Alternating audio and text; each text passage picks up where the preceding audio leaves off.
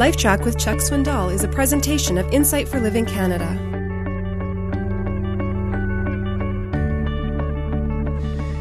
Many years ago, our family lived across the street from a childless couple. They married later in life, fine people. The man was suddenly, and in our terms, prematurely taken in death. And this dear lady began to grieve. She began to make those awful journeys to the gravesite. Seemed like, if not every day, every other day. She had by then retired from work and had the time, and her life was consumed with visiting the gravesite and attempting to talk to her now deceased husband and spending nights in the house with the lights almost out. My mother became very concerned about her friend.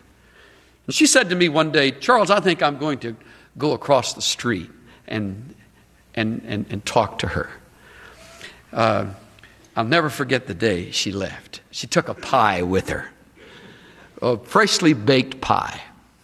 And she rang the doorbell, and the lady came to the door, and I watched through the window as my mom walked in. They were together, a couple of hours. She led her to Christ. To make a long story short, this dear woman said to my mother, "You know, now that I see how all of this fits together, I'm going to keep going back, but now I'm going to talk to people who are there." And this woman, to my knowledge, is one of the few cemetery evangelists that I have ever met. What a ministry!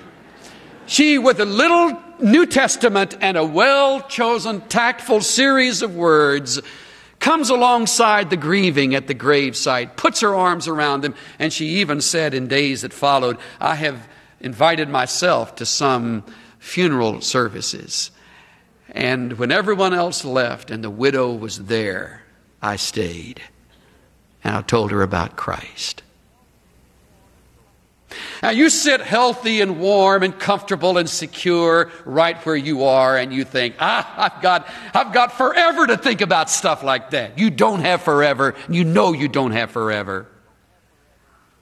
I wish I had kept track of the average age of those I have buried in the last 5 years. It would shock you.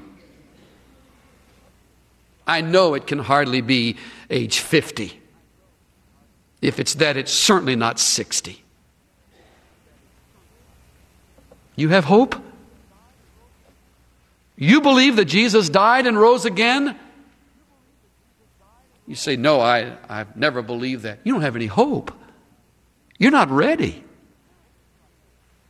Now, you may not be sneering at Christ's return, but you're living like a fool, as though He isn't going to return. Now's the time.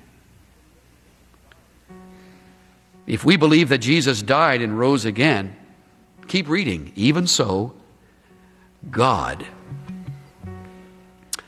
will bring with Him those who have fallen asleep in Jesus.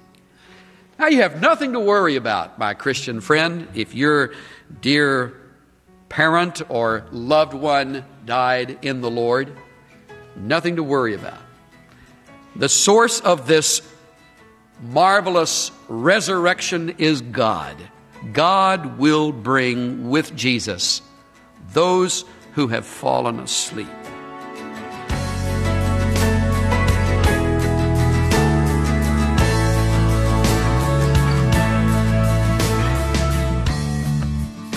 What does it mean to prepare for Christ's coming? First, place your belief in Christ. Second, resist a corrupt lifestyle. And third, live in a sensible, godly way. Live as if Christ might come today and share His love with others. This is Steve Johnson of Insight for Living Canada.